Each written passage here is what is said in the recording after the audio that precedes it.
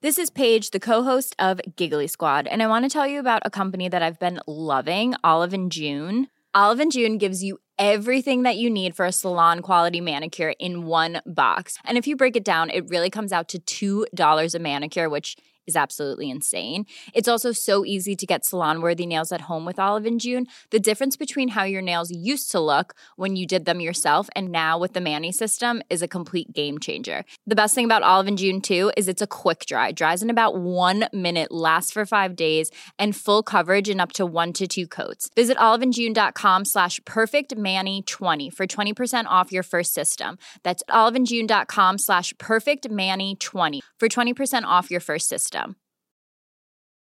Ryan Reynolds here from Mint Mobile. With the price of just about everything going up during inflation, we thought we'd bring our prices down. So to help us, we brought in a reverse auctioneer, which is apparently a thing. Mint Mobile Unlimited Premium Wireless. How to get 30, 30, bit to get 30, bit to get 20, 20, 20, bit to get 20, 20, bit to get 15, 15, 15, 15, just $15 a month? Sold! Give it a try at mintmobile.com/switch. $45 up front for 3 months plus taxes and fees. Promo rate for new customers for limited time. Unlimited more than 40 gigabytes per month. Slows full terms at mintmobile.com. Hello, and welcome to the final episode of our Best Of series, where Dad and I have been handpicking our favourite episodes of the show. We actually did our first live shows in almost 3 years, back a little while ago, back at the tail end of 2022, and we had such a great time doing it, so we thought we'd finish off this Best Of season by playing an episode where we basically let you experience what it's like to be on the road with Dad and I. Dad, if we were going to go on a big road trip with everybody, how like do you a bus. Like a bus. How would that pan out? Could I drive? Would you want to drive, or would you want someone else to drive and then you stand there with a microphone? No. I would drive and have one of those microphones that comes down. Yeah, okay. So I can talk and, I just drive and talk. What do you like as a road trip buddy? What are your... I think I'm really good. In what respect? Well, I went away with you and Tegan. We did that sort of regional tour. That's right. And we did an amazing... we did a book show, mm-hmm. a book talk in a town with so many people. Mm. It was fascinating. And I think I'm an affable chap, and I think we all got along well. Yeah. Would you concur? Yes. Yes.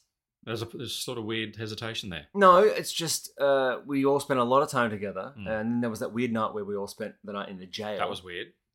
That was very weird. But we were in separate cells. Yes, that's true. And weirdly, the prison warders let Tegan and I share a bunk, which I believe in prison slang makes me Tegan's bitch. Anyway, it was a great trip, and you can now get a little taste of what it was like to actually be on the road with Dad and myself and Tegan. So please enjoy our final Best Of episode, On the Road. Hello, folks. Now, we just finished our magical sellout tour of Bendigo and Adelaide and everything in between. Thanks to everyone who came to those shows. By the way, tickets are selling fast for our live show in Brisbane in February 2020, so you better run if you want to land those. But I just wanted to say that we made a lot of wonderful friends on the tour. We met some incredible people. We heard all of your stories. We made wonderful connections. But the flip side was being trapped in a car driving cross-country with Dad for 5 days. Tegan was there too. And what you're about to hear this episode is a special On the Road episode. It's made up from snippets of Dad and I conversing on the journey. So the audio quality, it's going to sound like we're in a car or something because we were in a car or something. And at the very end, the audio goes really, really bad for this one thing involving Tegan and I making fun of Dad. Now, the audio started recording through the car speakers, and it was really weird, and it sounds like something playing through a tannoy underwater. It's an absolute nightmare, but it's just too funny not to include. So please, sit back, relax, and enjoy Loose Units On the Road edition. So Loose Units is on the road, and we've just spent the night in a jail, in an actual jail. Now, the rooms were ostensibly just cells, and once the doors swung shut, it was, I assume, like a kind of bougie version of what prisoners would have been through. And it was really interesting wandering into the prison yard after having spent the night there and seeing Dad, an ex-cop, and asking him what he thought of having spent the night in a prison. First of all, Dad, had you ever stayed in a prison before? No, but look, I'd like to set the scene, not so much for the prison, but where we are right now. So we're in a car, and that the listeners may hear a bit of a background noise.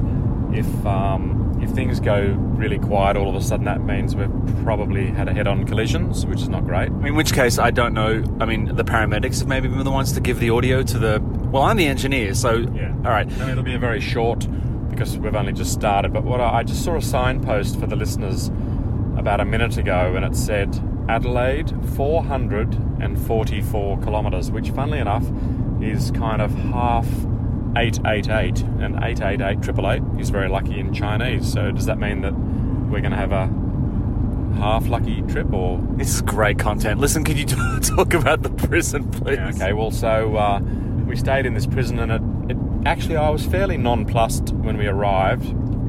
We'd been driving all day, and we arrived in Mount Gambier yesterday afternoon. I'll tell you what, it was pretty cold compared to where we'd been in a lot of Victoria, and it just I didn't fully appreciate the whole prison thing. And they had this really weird prison sort of striped, cliched uniform and a prison warder's sort of outfit. Yeah. And Paul, you were a little bit upset that I didn't want to try all the garb on and dress up as a prisoner, which I thought was fucking stupid. I just thought it'd be kind of funny to have Dad have the tables turned, and I thought listeners might like to see a photo of Dad dressed up as a prisoner being put into a jail cell. That's all. Yeah, but it just seemed so inane at the time. However, we went out last night for a meal that I'd prefer not to talk about, and then that's not to say that all the food in Mount Gambier is, because there are probably some great places, and that's one of the problems of driving into a town. Shit, that's my phone.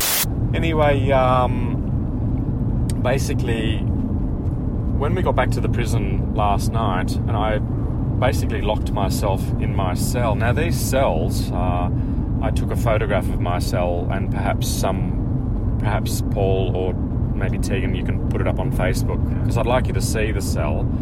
And it was sort of really weird in that I locked myself into this cell and I was lying there, and then I began to think about the whole concept of incarceration, and it really realising that I could actually just get out of that room at any time. And then I sort of had a bit of a minor epiphany where I thought, wow, these men and women in jail, they don't get to open up their cell and walk out. You actually have a prison warden or warder sort of at a certain time opening up the cell. Now they can check on you. They can sort of, there was a hatch where they can sort of, and a peephole where they can sort of see how you're going. In this particular cell that I stayed in last night, there were no toilet facilities, and there never have been. There was just one sink and a bed, and it was really and there was the jail was built in around about 1860 out of sandstone, sort of hand-hewn blocks that probably would have been cut by people possibly doing hard labour, and I began to reflect. I woke up this morning really early, around about 5 in the morning, and I was just lying in bed looking up at the curved ceiling, firstly thinking about the beautiful way they'd constructed that great ceiling, because I love early architecture, the arch, how it's self-supporting, etc. Do you think prisoners would have appreciated the architecture? Well, no, probably not. Well, you don't know, but and then I had one of those great, look, it was dark, relatively dark, and then I went out of my cell and I had a shower, which was quite an experience. Was that in the... because I know that prisons typically have communal showers. Were you in the communal showers? No, there was just one shower, but I couldn't find the light switch. It turns... Anyway, that's another story, but eventually when I got it working. Then I came back to my cell and got dressed, and then I thought, look, I'll try and get out and amongst the yards and just get a sense of what it used to be like. And wow, they had this courtyard, and they had the most beautiful mural painted, but it was sort of a sort of a fantasy type scene with these sort of almost mythical animals. And then I read the text about the particular mural, and it was painted by a prisoner But the prisoner actually wanted, he'd asked the head of the jail, could he paint a mural that replicated the scene behind the wall outside the jail. And I thought, golly, that's to give the prisoners this wonderful sense of perhaps not being enclosed in this rather depressing environment. And needless to say, you guessed it, the prison warder said no. However, he did let this particular artist paint a sort of a mythological forest scene, which is still quite nice, but isn't it weird to think that even back then the prisoners wanted to sort of have ways of escaping this terribly sort of, you know, depressing place.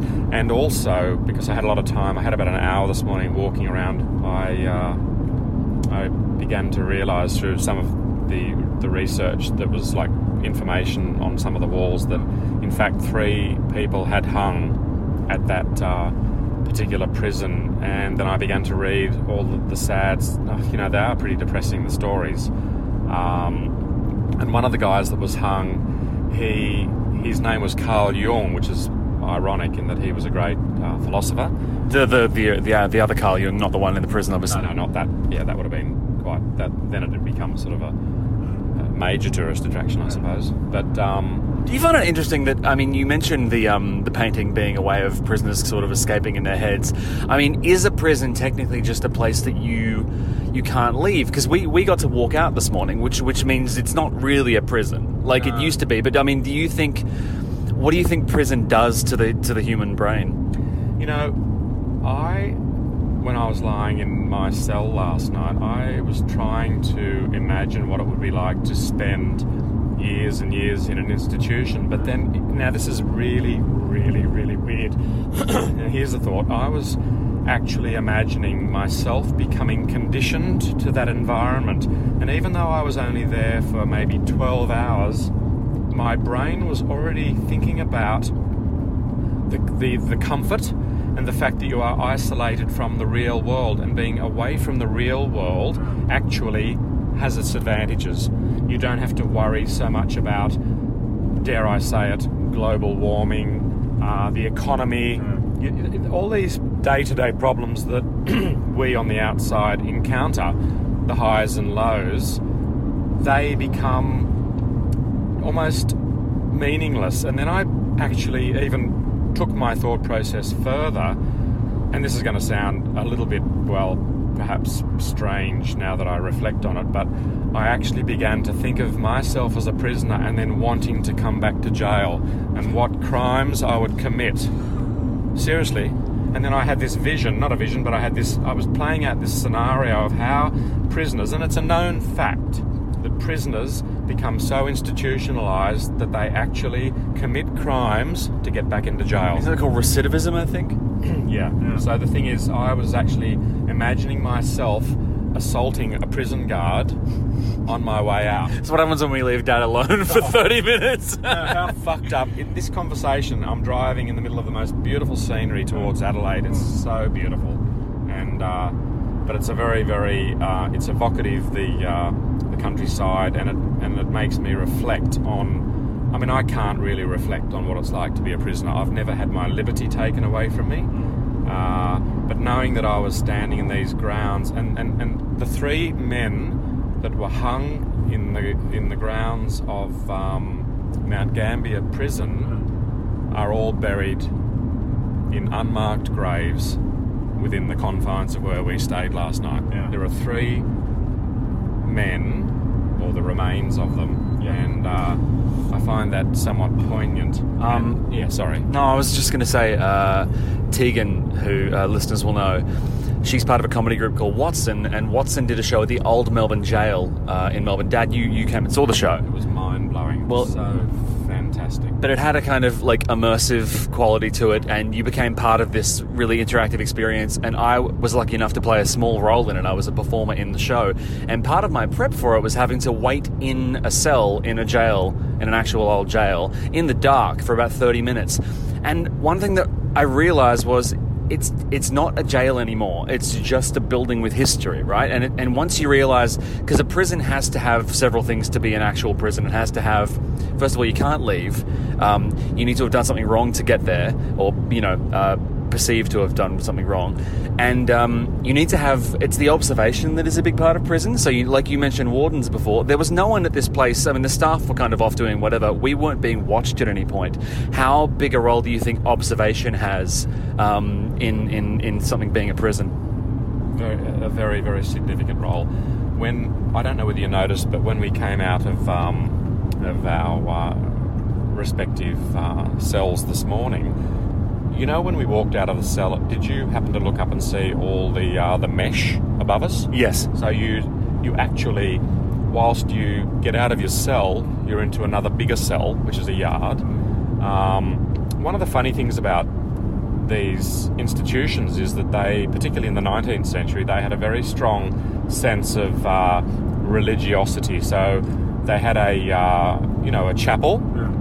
And they also had a little garden for contemplation, probably contemplating, how I was going to get out or what I was going to do when I got out. There's a definite energy, a palpable sort of feeling of, I find it actually quite somber, and I don't necessarily believe in ghosts or spirits, but to walk amongst a place of such misery, because I doubt there would have been a lot of joy and happiness, and you know, there were staff that worked there, and you know, some of the staff would have been kind, and some of the staff, you know, would have been sadists, and you know, there would have been bashings, and there would have been deprivation, and there was a special room that I walked into this morning that I found very intense, and that was the room where people would go to prior to being hung. And just the thought of, I have a real problem with, the concept, murder being a diabolically horrendous sort of concept, and I'm very, very much aware of the Judeo-Christian sort of philosophy about, in the Old Testament, an eye for an eye. Yeah. But I have a real problem with that, because once you say to a human being, we're giving up on you, we don't believe that you will ever be able to, or we will never ever give you a chance to change or to make good, make reparation. I think once a human being knows that they have no possible chance, it's very bleak. And I was thinking about that whole concept of taking away one's liberty, and then I, again in my my moment of contemplation this morning, also thought about the concept of parents and parenting and disciplining their children. And when they say to a child, go to your room, in essence, and this is going to sound a little bit extreme, I feel in a way that parents are actually saying to the children, in a weird way, go to your room, which is in essence a cell. Because they're saying you don't come out of that room until you say sorry, or you're going to be in there for a certain period of time. And actually, if you sort of transfer that thought process of being isolated and time, then in essence you've created, although this is going to sound extreme, but I think you're actually, what we're doing in society is we're reproducing that same environment, albeit more organised. And then the concept of taking away liberty, and if look, crime and punishment, these are some of the greatest philosophical problems of our time, is how to deal with criminals. And it's such a deep and meaningful and complex issue. But I'm sure there are people out there that have committed crime, and some of it terrible, but they're living, some of them are living amongst us. We might not know who they are, what they did, and they've actually come good. And of course there are other people that perhaps never ever become good. Look, it's just so... So you're saying, I mean, I find it very interesting that you think society has taken the idea of sending someone to their room until they've thought about what they've done and transposed that on a big scale and turn that into prison, or maybe the other way around. One of the things I liked was when I was at uni, they told us about the panopticon, which is this concept that was come up with by, of course, a Frenchman. And it's a prison where basically the prison itself is like a coliseum. It's like a ring of buildings, right? And the only window you have is facing the inside of that kind of sphere, of that ring. And in the middle of the ring, there is like a pylon. So the idea of the panopticon is, right, so you got that ring, but then in the middle there's a pylon. And inside the pylon at any time there could be prison wardens, but it's a one-way mirror. So the people always live in this outside ring, and the people always live in fear of being observed. But they never know when they're being observed. And so they start self-policing their own behavior, and they start and that premise is the premise that the TV show Big Brother came off and used. Because in Big Brother, you don't know when you're being filmed, and you start to actually behave in a way that always assumes that you are being observed, and so you do the policing on yourself, and then after a while you forget that you're doing that, and so you live in a constant state of self-policing. Now that's a kind of prison, right? Do you think that closed-circuit television and constant streaming and constant phones being out, do you think we're basically living in like a kind of in a faux light prison state of some sort right now? Like, that's an interesting point, but if I can take that even deeper, and that is that we all actually are living in that world already based on our own sense of morality.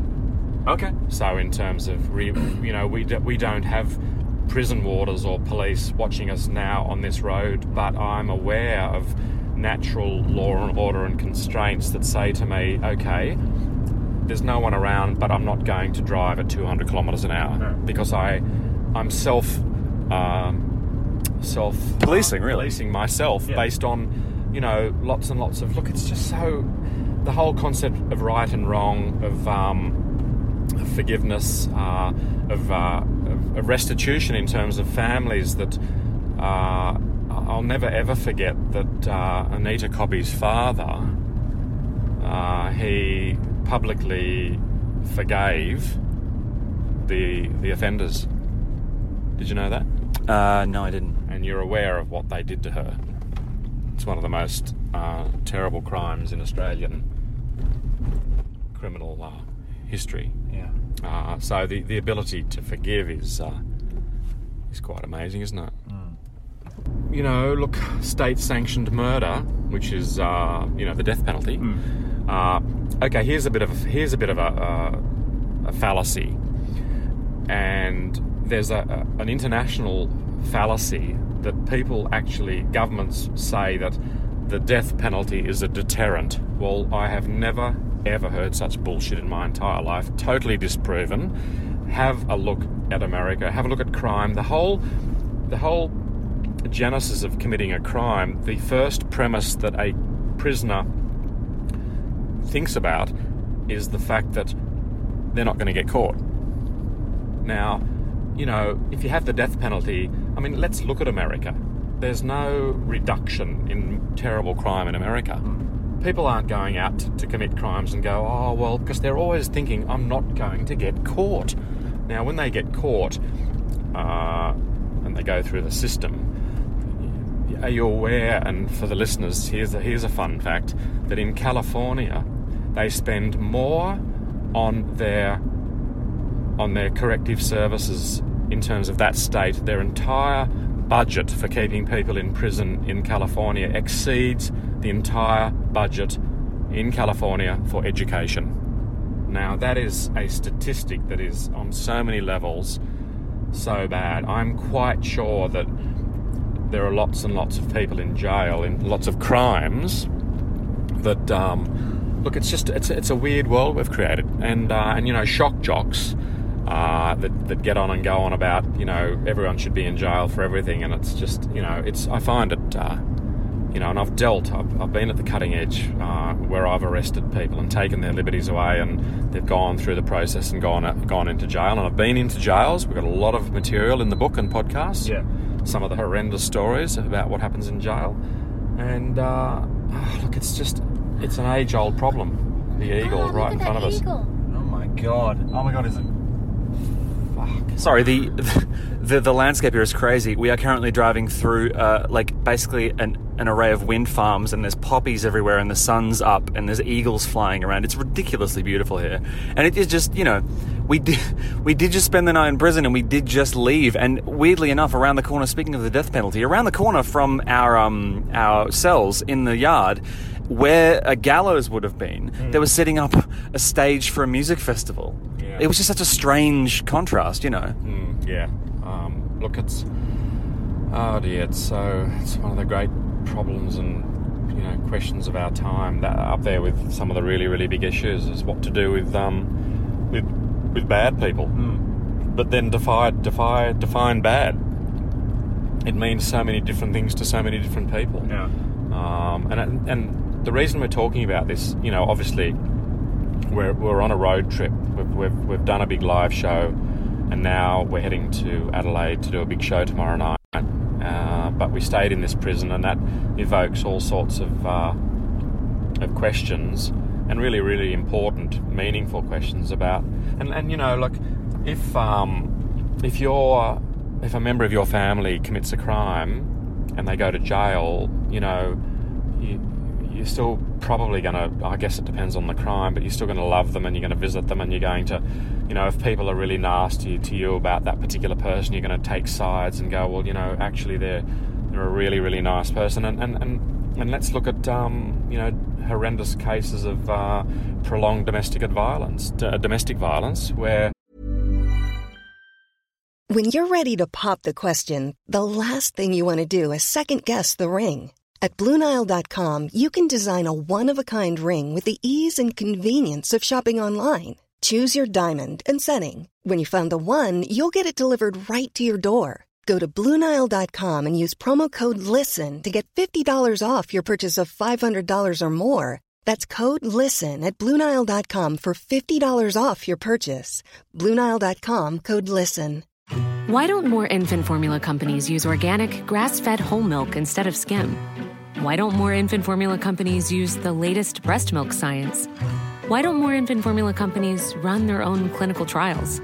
Why don't more infant formula companies use more of the proteins found in breast milk?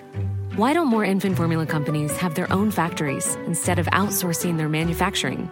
We wondered the same thing. So we made ByHeart, a better formula for formula. Learn more at byheart.com.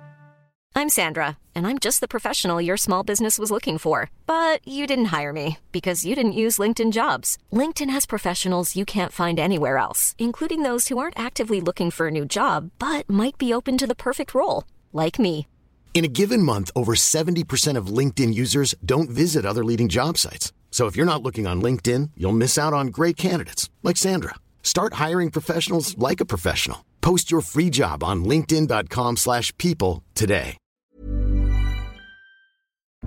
There comes a point, and now I'm not sort of justifying the end, but courts nowadays with a lot more wisdom and understanding are saying, well, hang on a sec, what are the circumstances? Let's look at the misery that led up to this particular incident. And every human being in this world we are all susceptible to rage, to irrationality, to all those human emotions. And then when you feed those emotions with drugs and alcohol and mental illness, they become polarized.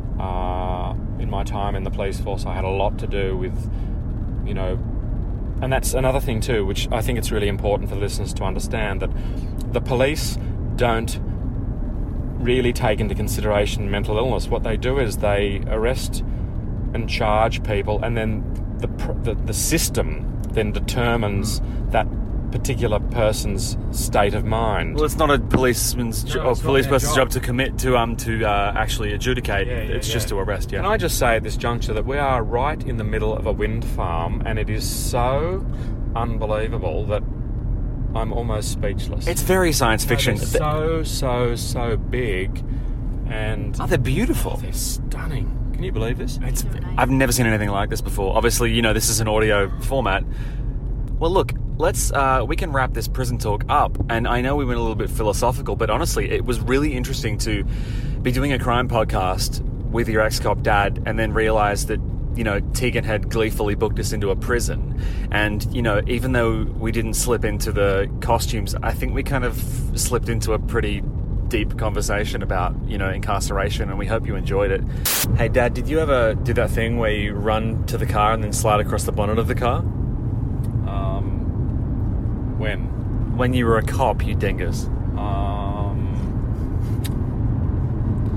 That's a good question. No. Would you like to? No, I think, well, imagine if it failed. Well, yeah, but you can't just... I mean, you skydived. Imagine if that failed. Yeah, but it didn't. Yeah, but it... Can you just slide across the bonnet just once? We've got a rental. It's fine. It'll buff out. No way. Because it's got little ridges in it. It'd feel nice, though. But that'll give me air. How fast do you think you're going to be going? 30 kilometres an hour. Yeah, sure. Okay. Have you ever jumped through the air in slow motion? And, like, fired your guns at the same time?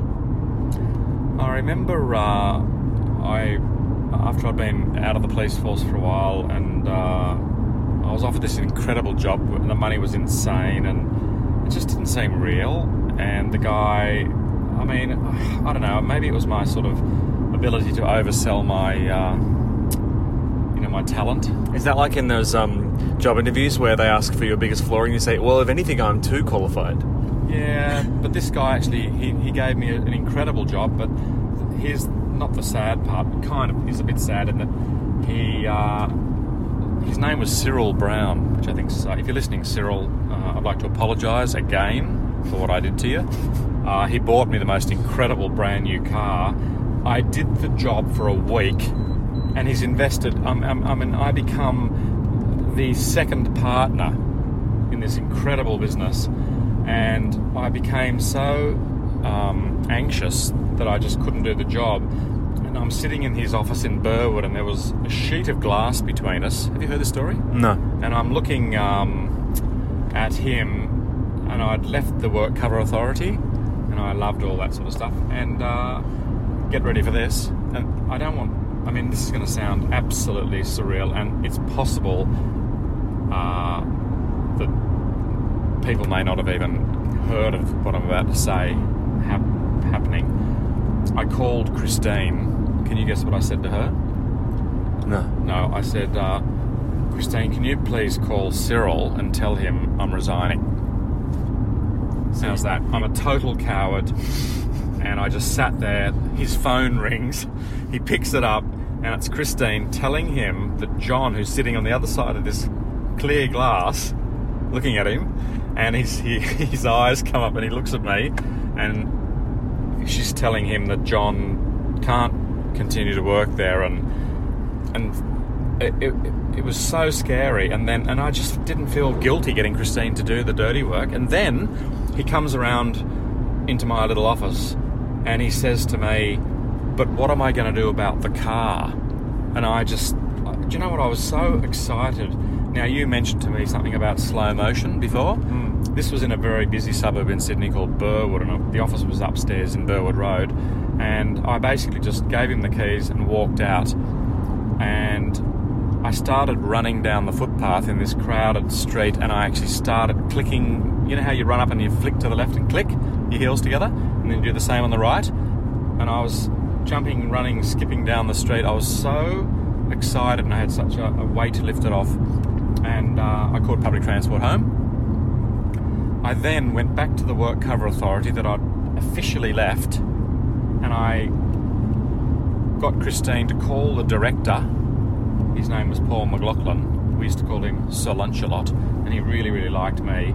And he, somehow or other, with this complex state government red tape, he managed to unwind and reverse my resignation.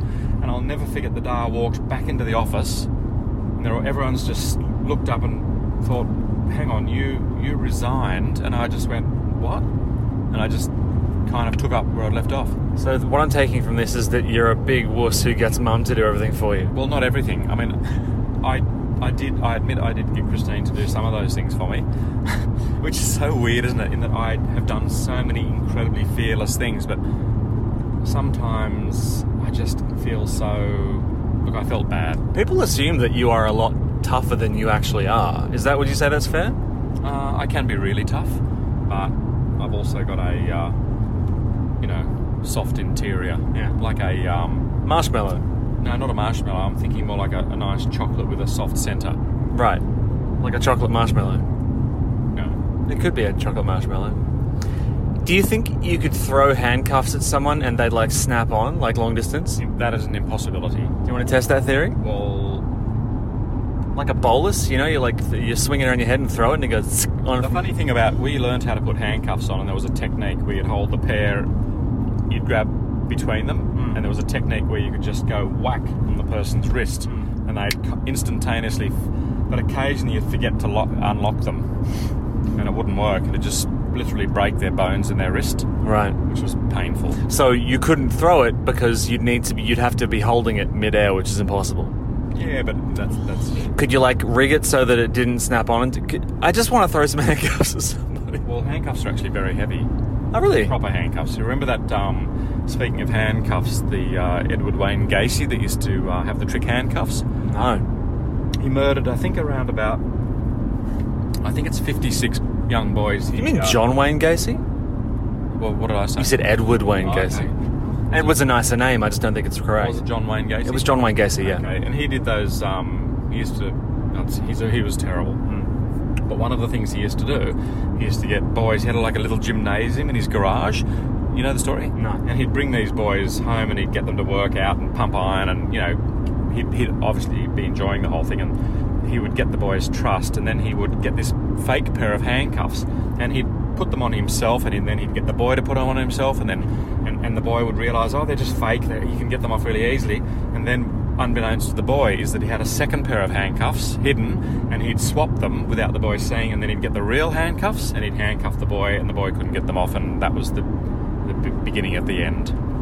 That's horrifying. Yep. And then when he went to jail, there's a very famous painting that he gave to the warden of the jail in America, and it had a clown, because he used to be dressed up as a clown, and he had this, he kind of looked like I won't say it, but yeah, because I might be sued, but he looked like another clown from a well-known organisation that's involved in fast food. And like, try and guess which one. Yeah. And the thing is, when he presented this, this is really horrific and kind of creepy, he presented the warden with this really quite nice painting of a clown peering from behind a tree in a pine forest. But here's the rub.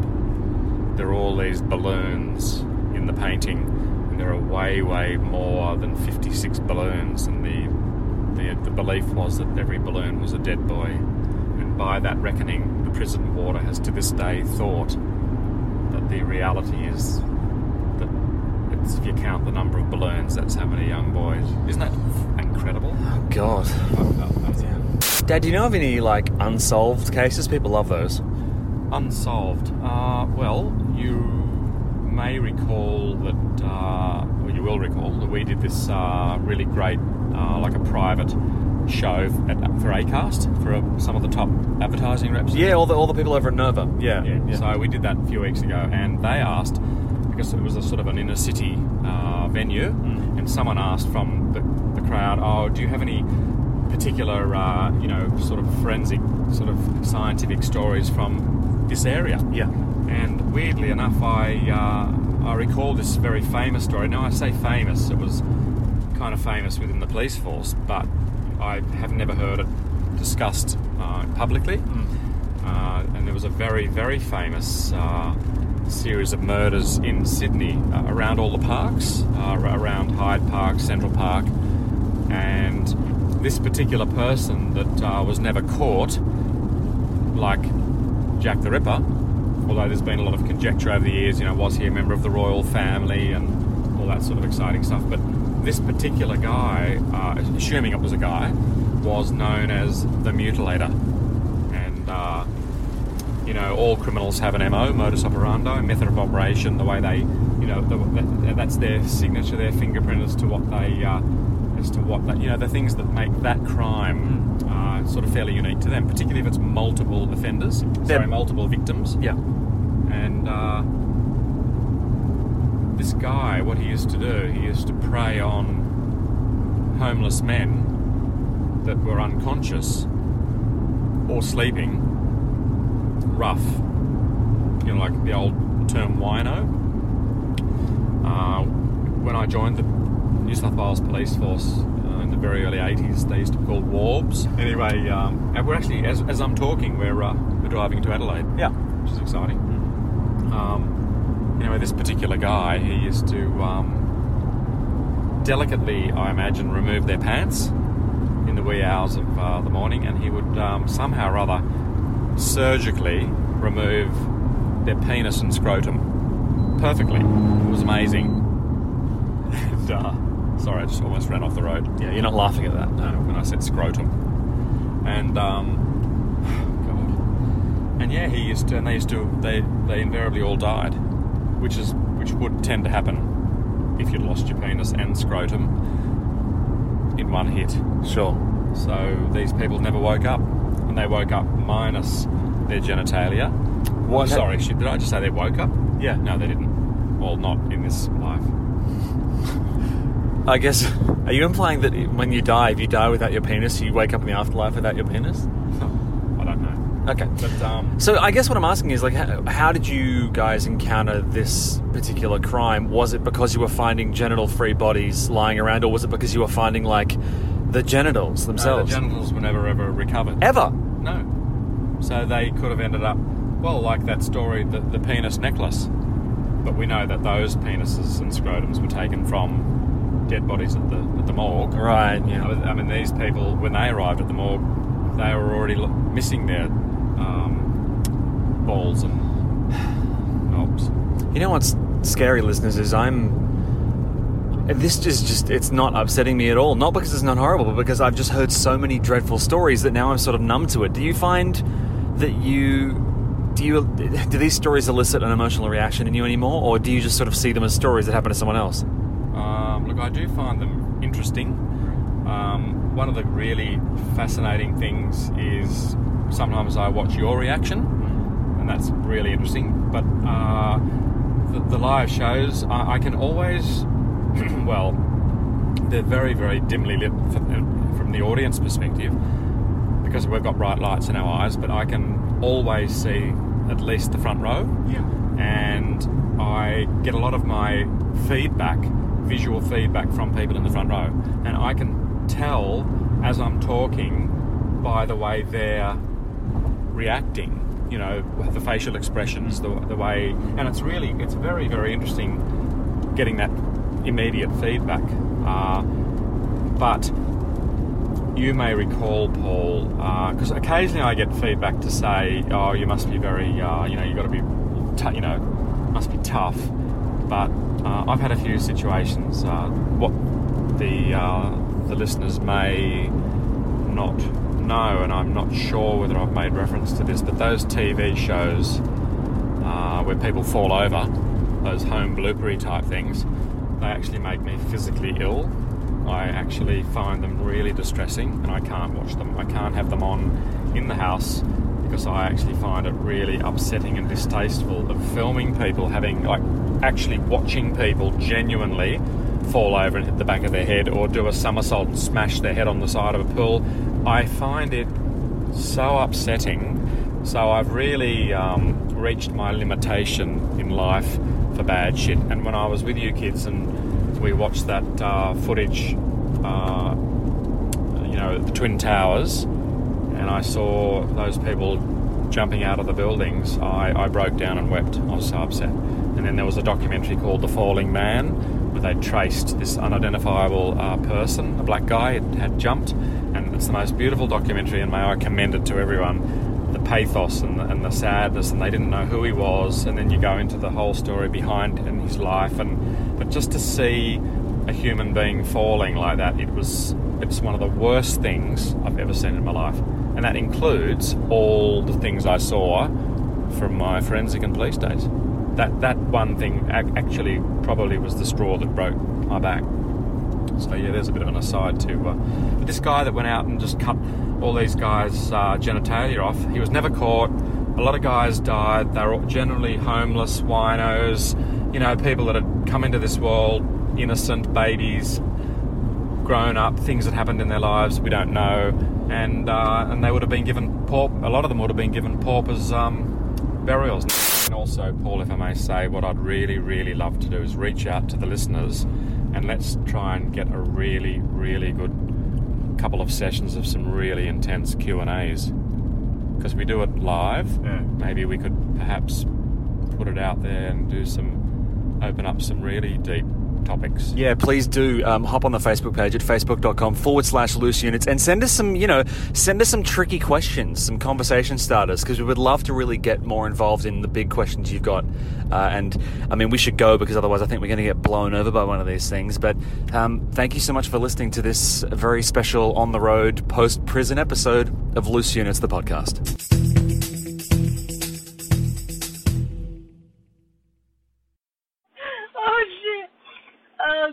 Dad's just told us the weirdest thing. So Dad, can you please relay to the listeners just what it is what service you render for people in public toilets? Is this part of a podcast? Yeah, it is. Okay, well, it's going to sound weird. There's a plainclothes police car up there, unmarked. How do you know? Well, it's up. It's got no sign saying police. Could literally be any car. No, because it's got blue and red lights. Yeah, but if it's a blue car, it's going to have brake lights. It's not. What? It's C. Look, there it is. Unmarked. They pulled someone over. It's exciting. Well, for those listeners that don't think I'm weird, this is probably going to be the final nail in my coffin. But we're in this town called Meningie, and we're at a public toilet. We're not podcasting from the public toilet. We're public toilet adjacent. But. Yeah. So we're all three of us sitting in the car. The weather's inclement. It's raining. We've just had lunch, which consisted of pies. Paul, you give me that look. I just want just the facts, man. Okay, so tell me this thing while I was in the public toilet, I'm overly sensitive about public toilets. And there was a guy next to me, which is always a bit weird, because there were two urinals. But when does a shake become a wank? This is not what we agreed on talking about. No, it's part of it, not really. No. So I'm very conscious about people going to the toilet, and mainly number twos. So whenever I'm in a toilet situation, if I'm at the dryer and I see some poor bloke I don't see him in the cubicle, but if he's in the cubicle, I keep the dryer going for a long, long time. But to keep it going, this is my problem with this, and listeners, tell me if you agree. In order to keep the dryer going, you need to be there by the dryer, which means once they leave the toilet, they're going to see a very intense middle-aged man staring at them with his hands under a dryer saying, "You're welcome." Yeah. Also, I know I'm never meant to interrupt in the podcast, but is one of the things that defines an unmarked police vehicle giant letters down the side that say police? Yeah, the car that was blocking that car has moved and it's just a police car. I'm sorry.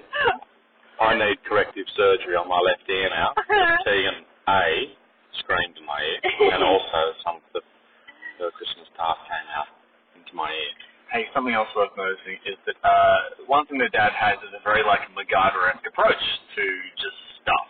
And we were sitting in the car in the rain eating pies, and he left the car, circled around to my side, and then bent down, and he'd put his hands in a puddle to wash his hands in salty puddle water. And gutter water. And behind him, a public toilet, which, as we've established, he visited minutes prior. So he comes back to the car, we make fun of him. And then he leaves the car, and instead of washing his hands in the tap as we all agreed, he runs his hands along the bonnet of our rain-soaked car. He's looking at me, daggers in his eyes now. And the other thing I do, as all the listeners, well, hopefully a lot of the listeners know, I swim all year round, and in wintertime it's particularly cold. But if I'm having a shower, it's one of those showers that you've got to keep pressed to keep feeding the water. Because of water restrictions, they've set it up so it lasts maybe 5 seconds. But if there's someone in one of the cubicles, I always have a long, long shower. Why? Because it makes them relaxed in that they don't have to worry about the noise they're making.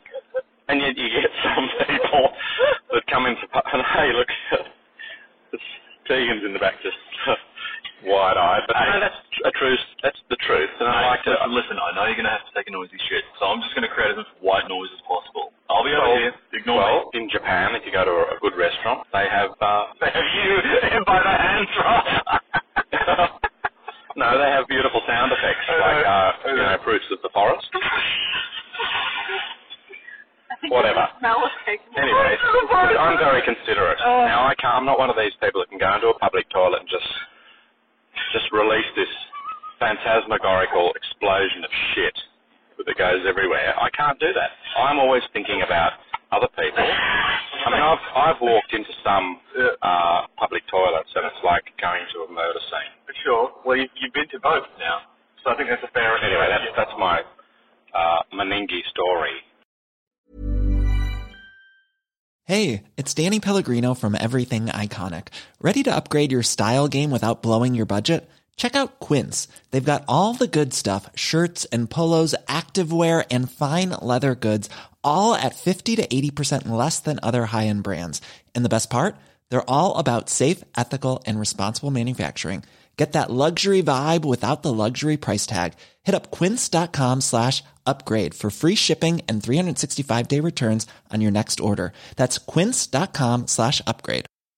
Hi, I'm Daniel, founder of Pretty Litter. Did you know cats tend to hide symptoms of sickness and pain? I learned this the hard way after losing my cat, Gingy. So I created Pretty Litter, a health monitoring litter that helps detect early signs of illness by changing colors, saving you money and potentially your cat's life. Pretty Litter is veterinarian developed, and it's the easiest way to keep tabs on your fur baby's health right at home. Go to prettylitter.com and use code ACAST for 20% off your first order and a free cat toy. Terms and conditions apply. See site for details. Why don't more infant formula companies use organic, grass-fed whole milk instead of skim? Why don't more infant formula companies use the latest breast milk science? Why don't more infant formula companies run their own clinical trials? Why don't more infant formula companies use more of the proteins found in breast milk? Why don't more infant formula companies have their own factories instead of outsourcing their manufacturing? We wondered the same thing. So we made ByHeart, a better formula for formula. Learn more at byheart.com.